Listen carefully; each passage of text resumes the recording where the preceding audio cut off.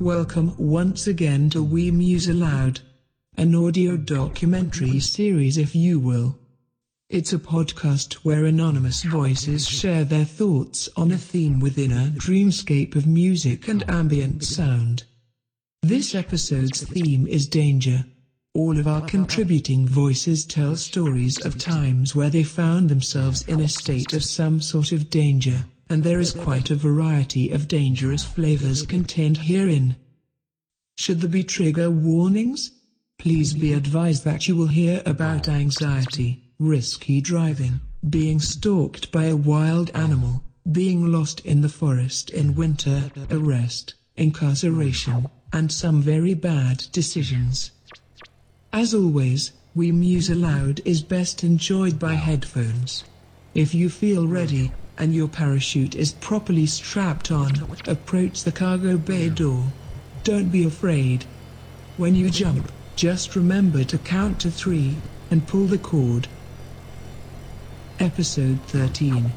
Danger.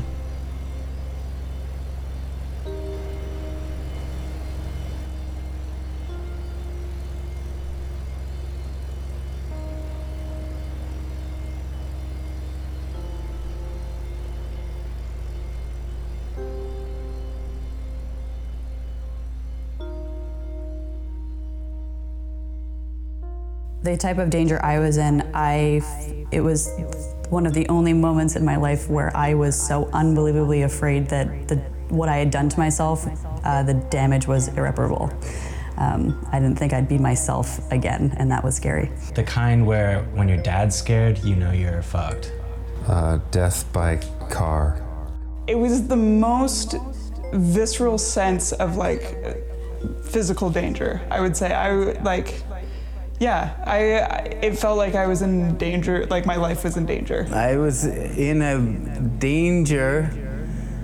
Definitely, it felt like I was in psychological danger, some sort of psychological danger, because I had promised, first of all, not to get caught by police. So I felt the fear once the police had stopped me. That's where the danger started. And then I took myself into physical danger shortly after that.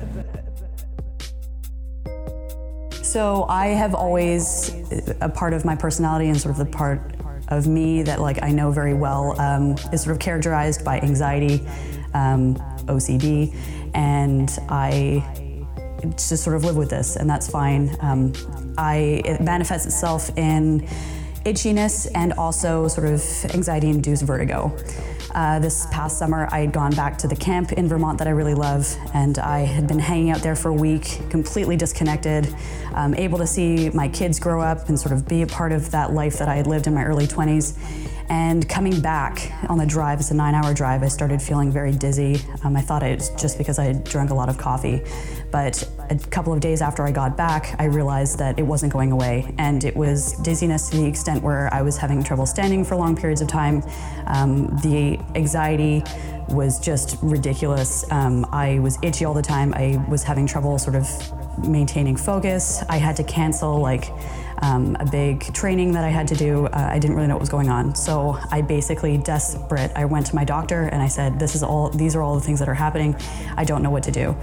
And she sort of saw the desperation, but decided then to medicate me. And I had never chosen, and I want to sort of make it clear that I understand that that's the route that a lot of people take, and I fully support that. For me, it was always something that I sort of shied away from just because I didn't know how that was going to affect me, but I was very, very desperate, so I said fine. And the dosage was 1 a day, and just sort of went into it. After 3 days, I realized that something was extremely wrong. Everything that I'd been feeling before was just elevated, but all of the same impulses were there. I just was so sort of comatose to the extent that I couldn't actually act on the impulses, which made me even more anxious. And so it just got worse and worse. Tom was having, I was having to sort of navigate through that with him watching, which was even worse as well too, because he couldn't do anything to help. And I basically just didn't want to go through my day. I got so terrified that I had put something inside me that wouldn't ever go away, and that I realized it was the first time that all of the things that I had sort of been really irritated at myself growing up, the dizziness, the itchiness, the OCD, it was the first time that I missed being me, because I had made a decision not thinking, out of desperation, that could have really sort of messed me up for a long time. So I put very dramatically all of the pills into the toilet and flushed them, and that was sort of my, like, I'm not going to do this again, and sort of waited it out. And luckily the itchiness is back, the OCD is back, everything is back to normal, or my normal, but that was something that I won't ever try again. That was it. Yeah.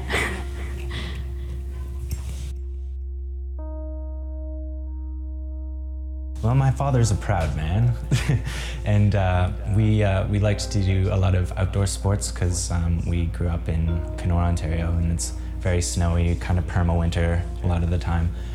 And so we went cross-country skiing, my dad, my mom, and I, and my mom wanted to take the sort of shorter route because she's got knee trouble, and I wanted to go with my dad and didn't want to be caught saying I didn't want to do the long manly route. So I was about 11, and I was definitely doing the big long one with my dad. But we go, and the sun starts going down, and my dad kept going I think we're getting close, And then he started saying it more and more, and so the frequency alerted me to oh, this guy's scared. There's a problem. And we crossed a lake, and we were getting so cold and tired, we were just dragging our feet. And I started to lose feelings in my hands and feet, and I imagine my dad probably did too. And then just when I was starting to think I don't think I can go on anymore, we see the light from the lodge, the ski lodge, and we get there. My mom is in tears, rightfully so. Because she had been waiting there for about an hour past when we were supposed to meet up. And like I said, it was dark, and so everyone at the lodge was so glad to see us because they were mounting a search party. And so they took me, and they wrapped me in a blanket, they got me hot cocoa, they were treating me for basically, I got hypothermia, and my dad did too. And so it was down to the wire. And yeah, I'll just, my dad's a pretty cool cucumber, so when I started to see him getting scared, that kind of nervous energy of it's close now, I know it's close, I was we're in trouble, man.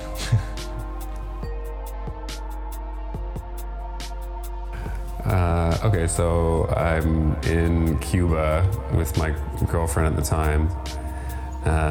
And we decide, because all these couples doing the very touristy thing of getting the moped and driving into Veradero, and I don't know, even though it's set in Europe, I'm thinking it's Talented Mr. Ripley, and I'm Jude Law or whatever, you know what I mean? That kind of, this will be very, I don't know. Do you have a fedora? Yeah, exactly. I have a fedora, precisely. Actually, at one point earlier on, we did ride some donkeys, which was just kind of the saddest experience of my life. Those poor donkeys are miserable, and you're I'll ride the donkey into the sunset, but it's on a track and it's malnourished. Anyway, that's not related to the danger. Okay, so we decide we're going to do this touristy thing, and we're going to get mopeds. And all they need to see is a license, and that's it, and you can get a moped. So we get on, and my girlfriend's on the back, and I gun it because it'll go up this hill, because it's this big hill, and I have to kind of gun it to get up to the top. But it starts veering to the left, and no matter how hard I try, the thing won't go, stay in the right lane. And the faster I go, the farther it veers. And then we get to the top of the hill, and there's a car, maybe 20 feet away, heading right for us. So I can't get it back onto the right side of the road. So I have to, turn it all the way to the left and go into the ditch and basically crash the thing into the ditch. And the car honks at us and drives off. Now that was pretty close to where we had rented the thing. And I basically almost just killed us, because that would have been, we both would have flown off that thing. And I still have nightmares about that. But instead, we decide to keep going. Maybe it's because I'm a man and I can't admit when I'm incapable of doing something and my pride gets in the way. So we keep driving, and I have to go really slow on it, otherwise it just veers into the next lane because the alignment's off. So we have to get onto the highway to get to Veradero. And at one point, there's a truck in front of us, there's a truck behind us, and there's a truck behind us, and they're all like honking at me because they're pissed off because I'm going so slow. And I'm just shaky, like I'm just trying to keep this thing on the road. I don't know how, because I had to veer right to get off, and we somehow managed to get into Veradero, and I just found the first place I could park it and parked it. And then we were supposed to have this nice day of walking around and driving around Veradero, but we just walked around, and all I could think about was that I have to drive this thing back, which was just terrifying, because I basically almost just killed my girlfriend. So I'm having a miserable time in Veradero. I think we do like a horse-drawn carriage. Tourists. But it's terrible. I hated the whole thing because I knew I had to drive back. So when we finally do, and my girlfriend is like, she's like, it's okay, we'll go really slow, it'll be fine, we'll be okay. We get on the highway, and it's a miracle. There's not a car in sight. For the whole time we have to get back, I don't see one car, and this time at least we have to drive left, so it veers into the right way that we want it to go. The whole time I was like shaking, keeping it straight. Yeah, and then we finally got, and probably I don't know anything about, I've never driven a moped in my life. So maybe I'm doing something that is wrong, or maybe my girlfriend is leaning to the left the whole time. I doubt it, but it seemed like immediately this thing, I'm pretty sure someone had crashed it at some point, and they just go, we'll fix it and it's fine. Anyway, we finally got it back there and we were alive, and then it was just, I think I probably had 5 drinks when I got back, and I will never ride a moped in a foreign country ever again. So it was I think 2 weeks before I did my big biking trip to Toronto. I was riding to see my friend who lives about 80 kilometers south of Revelstoke, just for, try out my gear and stuff. And I was riding along the one road down to her place, and I was getting tired and feeling not like I'd made a good decision. And then I had this sense of I can't get off my bike right now. I just have to keep riding my bike. And I didn't know where that thought came from. It was just just don't stop pedaling. And then I kind of paid more attention to what was going on around me, and I realized that I couldn't hear the birds anymore. There was no more animal sounds, and it was every single hair on my body was on end. And I knew that it was just do not stop, whatever you do.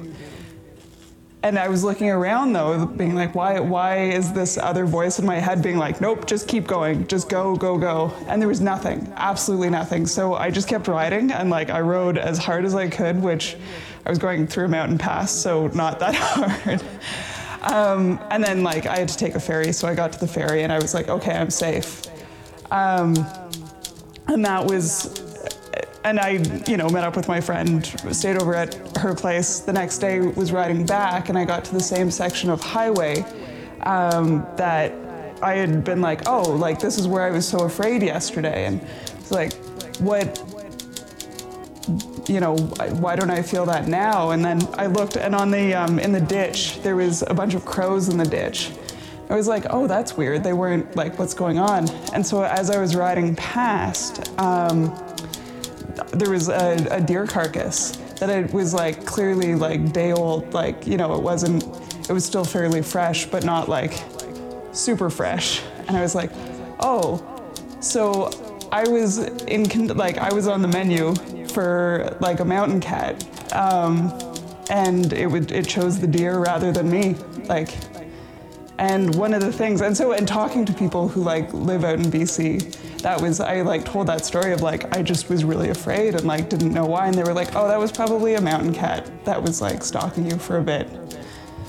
And so the birds were quiet because they were aware of it? Yeah, I think so. Like that seemed to be, and it was just like, and that was like, and I didn't have, and one of the things that I had been told repeatedly when I was living in BC, like, you know, once you see like a mountain lion or a mountain cat, like you're already dead. Like that's like once you've seen the cat, you're already like it's too late. So I was really lucky that I didn't see it, but it was like I've never had an experience where I didn't have an explanation for like, there were other times when I've been biking where I've been like, wow, this feels dangerous. There's a big truck, or like, you know, this is not a great part of town and it kind of doesn't feel safe, but I've never felt like, I don't know, my body was in such danger, and it was like this totally other part of me took over and was like, nope, this is not a good spot to like wait and stop. Like, well, and living in the city, like I've grown up in the city, so it was really like, I've never felt that before or since, or like, it was completely foreign to me, and like, it was like, at first I thought I was like just going crazy. Like it was just like, no, this is silly. Like why, like, Kate, you're just being paranoid, or like, oh, it's just like some spooky forest. But no, it was like, it was clear like, no, something was hunting while I was on my bike, and it was like, you know, even if it wasn't me specifically that was going to be lunch and it was actually hunting the deer, I was definitely like in consideration for, or like presumably I was in consideration for being lunch that day, so.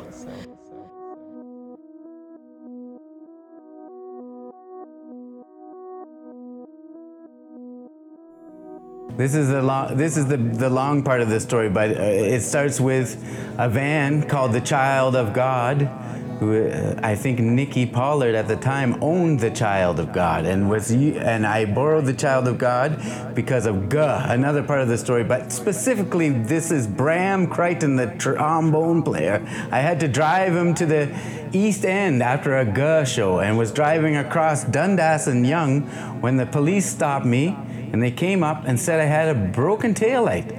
And they gave me a ticket. It was something like 1996. And they said, you have to replace this within 48 hours. And where's your insurance and license? And I couldn't find the insurance because it wasn't my van. And so they gave me another ticket and said, you got to give us that in 48 hours. And so I went back, no problem. Todd Gallant, a good friend at the warehouse, fixed the taillight. Nikki Pollard, of course, told me where the insurance was. So I went to the 14 division, no problem. They said, it's been 52 hours, not 48 hours, and you still have to pay $200 each for these tickets. And I was, in 1996, I guess I was 24, and I didn't have $200 plus $200. And so I said, fuck you, in my mind, to the police. And I didn't think about it. I just drove around. And then a couple of years later, I was going down to work at the Prop House, Queen and Dufferin it was at the time, and came around the corner, and the Rabbit I was driving stalled, and this was my future wife's mom's car. And so I stalled, and then I got out, and I was looking at the engine, and a police car showed up. And he said, you having a problem? And I was like, yeah, no, just stalled. Maybe need some oil. He goes, oh, okay. Well, let me see your license and registration. So I gave it to him. And he went to his car, he came back, he goes, your license is suspended for unpaid fines. And I was like, I had no idea about that. And he goes, oh, I think you do. And, you know, what are you trying to pull? He looked at my registration, and it was LaDan's mom's registration, and her name is Shuku Shahabi. And he said, what kind of name is this? And I said, it's an Iranian name. And he looked at me and said, you look more like a cunning Jew. And in my mind, I thought, what? And then I said, are you allowed to say that? And this guy was Japanese Canadian as far as I could. I don't know what the fuck he's asking me, and then telling. I was like, there are Jews in Iran, you know that. Maybe not so many anymore, but first of all, your statement is stupid, and then it's stupider. And so, anyways, I came, and he says, come with me to the car, and he goes to the car, and he phones into his station. He calls in there, and he goes, I got this guy, Blake Howard, here, who says he has no idea that his license is suspended. And he calls in, the woman goes away, comes back, and she goes, oh, yeah, he was never sent a letter. And I was like, see? And he goes, I don't care. And he gave me a $600 fine for driving under suspension. And so I thought, fuck you, police. Again, a stupid mind saying, screw you. And so I didn't think about it anymore. I was like, stupid police, I don't care. And I drove like a stupid idiot with no license for 4 years or something. More years. It came up to 2002. Many crazy things had happened. My wife, who I was about to marry, a month after this crazy incident happened, this was August of 2002, she had told me to get my license many times. Go get your license. And I'm like, I don't have the money. And, you know, one time we were pulled over in Maine, and the officer said, let me see your license. And I showed him my library card. And she was like, what? And then some car passed with two people like screwing in the car, some bizarre thing. He goes, you're really lucky this time. And he took off after them. And so I got away. But anyway, so it comes to August 2002. I got to go play a jazz festival in Lakefield outside of Peterborough with Maureen Kennedy. And Jason Kennedy definitely was there. And so I'm leaving to go on this, and LaDan, my wife, future wife, she says, whatever you do, don't get caught by the police. And I was like, oh, I'm not gonna get caught by the police. What are you talking about? And so I go, and I play the festival, and I have maybe 2 beers over the space of 5 hours, no problem. And I'm walking around the festival, and I go, I think it's time to leave. So I get in the car, and I'm driving back towards Peterborough, and I go over this bridge, and the road changes to a one-way street going back towards me, and I miss the cutoff to go onto the actual road I'm supposed to go on. But I immediately recognize that I'm on a one-way street and pull into a driveway. But there's a police officer waiting for people to do shit like that. And so the lights come on, and my panic rises through my whole body. Oh my God, the police. I have no license. I am in the middle of darkness in Peterborough. So I think of what to do. What can I do? I'm going to pretend to be my brother Richard. My brother Richard lives in Indianapolis, so they can never look him up. Police comes, says, can I see your license and registration? And I say, I don't have my license because I was at this jazz festival today and it was stolen, or I misplaced it, so I have no wallet. But my name is Richard Howard. And Richard Howard later, when he heard this story, said, what are you doing all the time? But anyways, I say, I'm Richard Howard.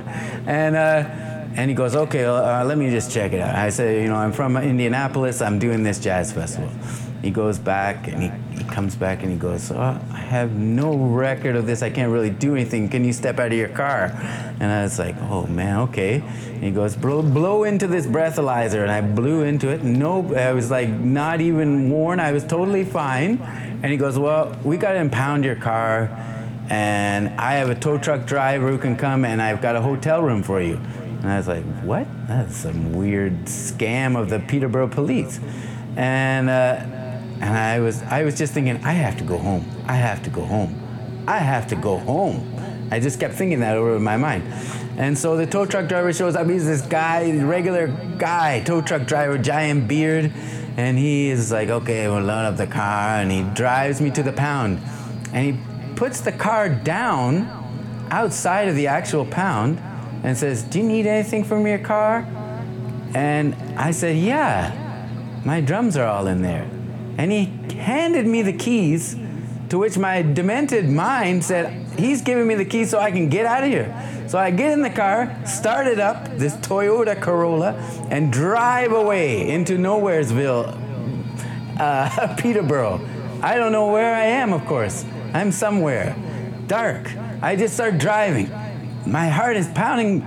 Unbelievably, there are sounds in my head from the amount of adrenaline. Sounds start going in your head. They sound like police sirens. But they're not police sirens yet. They're just like you driving and the sound of your head going. And I'm driving, I'm turning corners, I'm in the back, I'm going, where could the 401 be? The 401 has got to be somewhere, but not anywhere close to Peterborough yet. I got to get on like Highway 35 or something. I got to get out to some highway. And I start driving. And then I hear actual police sirens coming from each direction, 3 directions all around me. I'm going, oh no. And I turn into a driveway again. These guys get out. They're yelling, what the fuck are you doing? Rip me out of the car. Slam my head onto the front of the car. Slam my body onto the ground. Punch me on the ground. Slam me back in the car. What are you doing? I just kept going, relax. Don't tell the police to relax. Apparently I'm resisting arrest. Stop resisting, they're telling me. And they're hitting me and throwing me on the ground. And there's photo evidence of this from later. Anyways, they finally stopped doing this to me. And they get me in the back of the car. And they're like, what is your name? And I still say I'm Richard Howard. And they go to my car and they find my wallet, of course. And they go, we've got this wallet that says Blake Howard on it. I said, yeah, that's my brother. That's his car. I've been using his car. And they're like, oh, you're coming to the station. And I'm like, yeah, we'll go to the station. Now I'm really in just like a post-panic in like total non-knowing kind of world of like, oh, this is awful. And so they take me to the whatever police station is in downtown Peterborough and take me downstairs, look at me a lot, and say, okay, well, this number is this Blake Howard's number, and they phone it. And LaDan is coming from a party, apparently. She's coming up the stairs, and the phone rings in our house. And she's like, oh, weird. And they get on and they go, so we got this guy, Richard Howard, on here. And she's like, oh, no. So she plays, she's like, okay, Richard Howard. And then she's kind of playing along, and then she's like, I can't do this anymore. Okay, so you have Blake Howard. I can't play this stupid game anymore. This is Blake Howard. And so they come back and go, all right, Blake, this is you. And what were you doing? And I said, this is an outrageous story, but this is why I did what I did. And they're looking at me and they're like, okay, you gotta go in the jail cell, okay? We don't care about your stupid story about what you think about the police. And so you guys spend overnight in jail. And I'm just like panicking more because now LaDan has got to somehow, or I have to somehow get back to Toronto the next day. And anyways, there's a couple of guys screaming and yelling all night. And then the next day,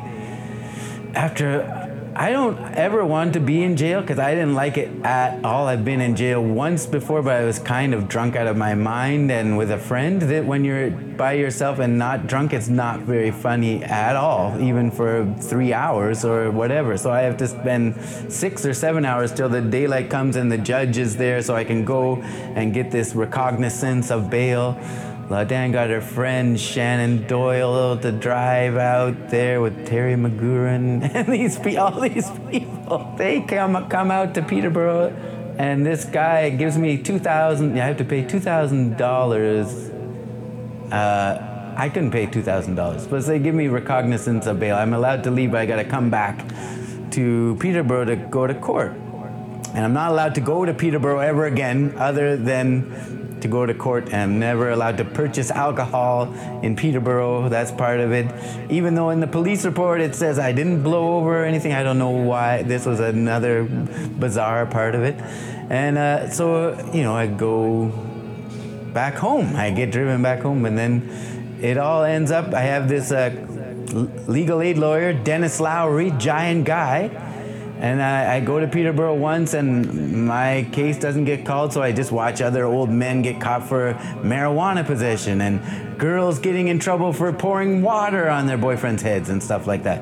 And then I get back, and then finally my case is called up there, and Dennis Lowry says, don't worry, the judge knows Ronnie Hawkins, because Ronnie Hawkins, the Hawk, lives near Peterborough. And so I get in front of the judge, and he looks at me and goes, what were you doing that night? Whatever it was, don't do that again. And he gave me only $200 fines for each thing. Personation is one of them, and resisting arrest is the other one. But yes, and like I say, in light of all the revelations, I would have been shot 3 times at least for each of those things that I did.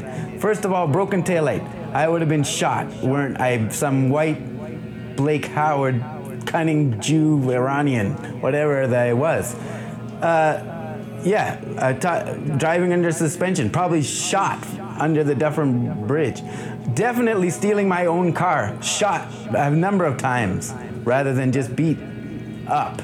So, you know, I don't know what this story is about anymore. It used to be about being like, hey, I'm a little bit of a lunatic and the police are brutal.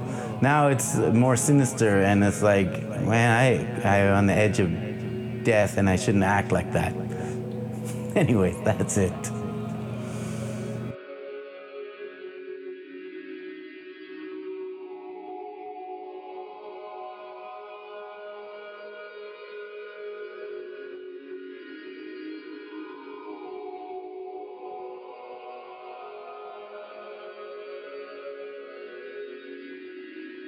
I told you there would be bad decisions. This episode's contributing voices were Emily Foster, Tom Arthur Davis, Kate McDonnell, Glyn Bowerman, and Blake Howard. If you enjoy We Muse Aloud, it would be wonderful if you could spread the word. A podcast's audience only grows through word of mouth, and our audience hasn't grown much at all. Tell all your friends. Tell a whole bunch. You can subscribe to We Muse Aloud on iTunes, where you can rate and review the program. Like us at facebook.com/WeMuseAloud, and follow us on Twitter at WeMuseAloud. Should we end this episode with a quote? Helen Keller wrote, "Avoiding danger is no safer in the long run than outright exposure. The fearful are caught as often as the bold."